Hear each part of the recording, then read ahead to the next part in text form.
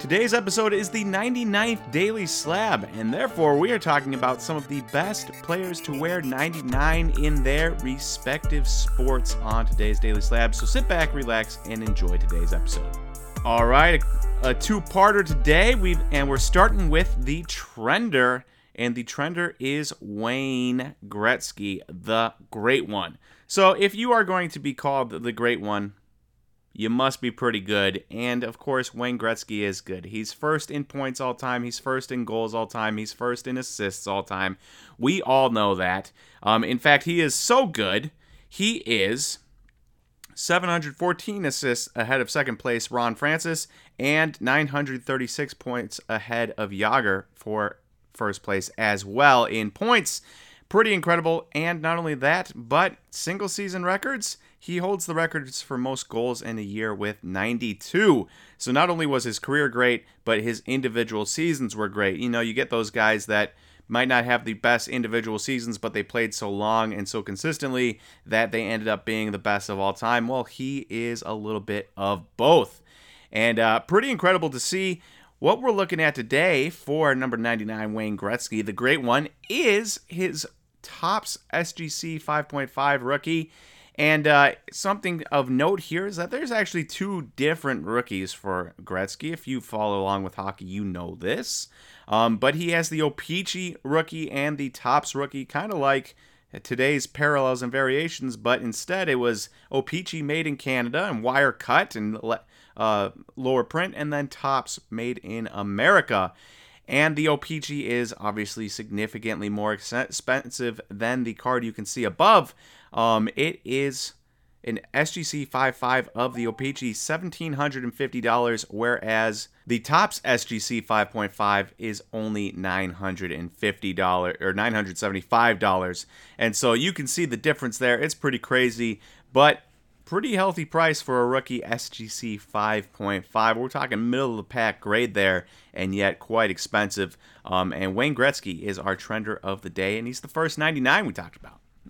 All right, on to Who's Hot, and Who's Hot is going to cover the rest of the 99s. And while Aaron Judge might not be the greatest 99 ever, though he probably will be in the end for baseball, we are going to talk about Aaron Judge because he just had a magnificent season, and there are some crazy stats here that I was looking on Fangraphs for.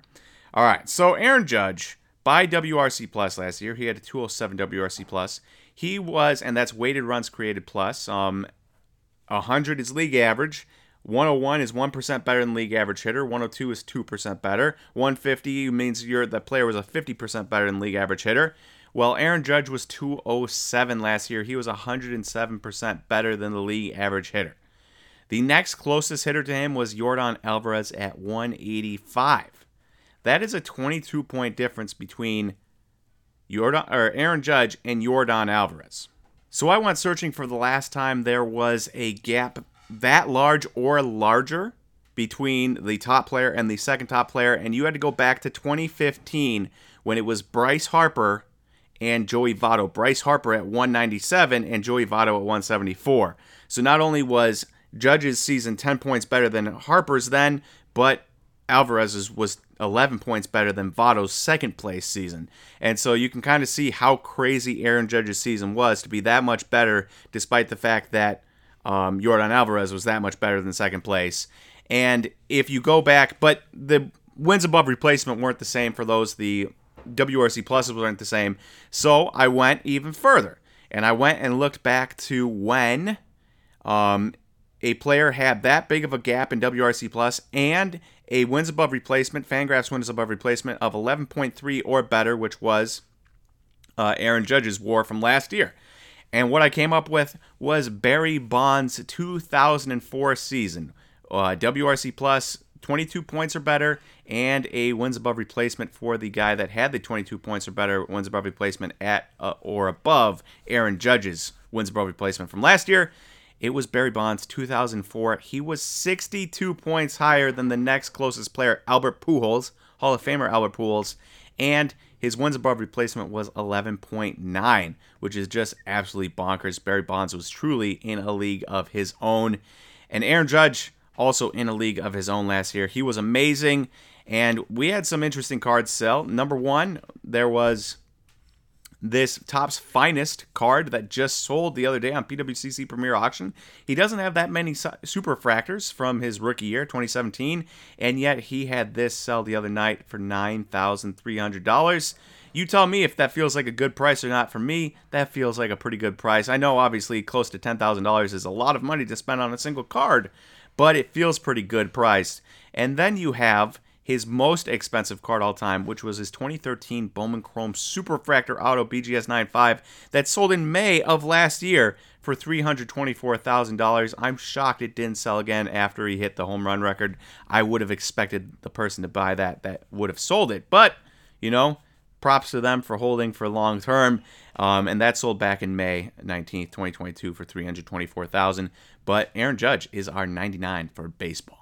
As for our 99 for basketball, the best 99 ever was George Mikan.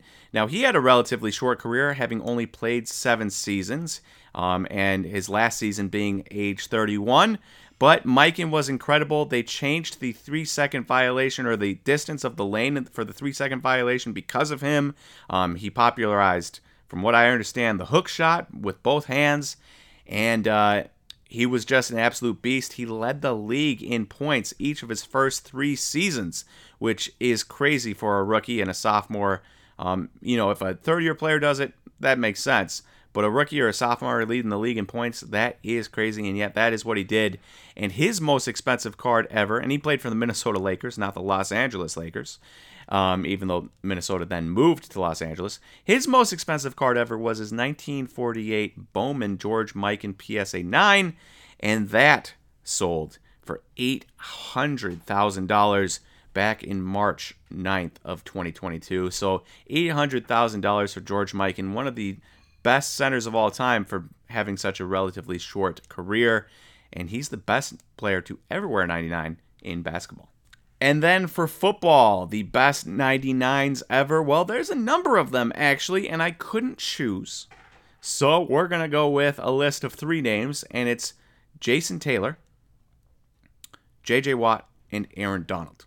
Now, obviously, Jason Taylor's been gone for a while, former Miami defensive end standout. 139 sacks or so in his career, his very good career, Hall of Famer. And then you have J.J. Watt, who just retired, and he had one of the strongest 4-year stretches of all time with 3 Defensive Player of the Year awards in a 4-year stretch. Absolutely incredible. And then you have Aaron Donald, who is still playing, who just finished up his age 31 season, has 103 sacks in his career, and is a defensive tackle that at one point had 20 sacks in a season. That's unheard of, and yet Aaron Donald did it. Aaron Donald also has 3 Defensive Player of the Year awards, whereas Jason Taylor has 1. And so you get these 3 guys, and I really couldn't choose. They're all amazing athletes. They all did things a little bit different, but in their own ways, and were really good.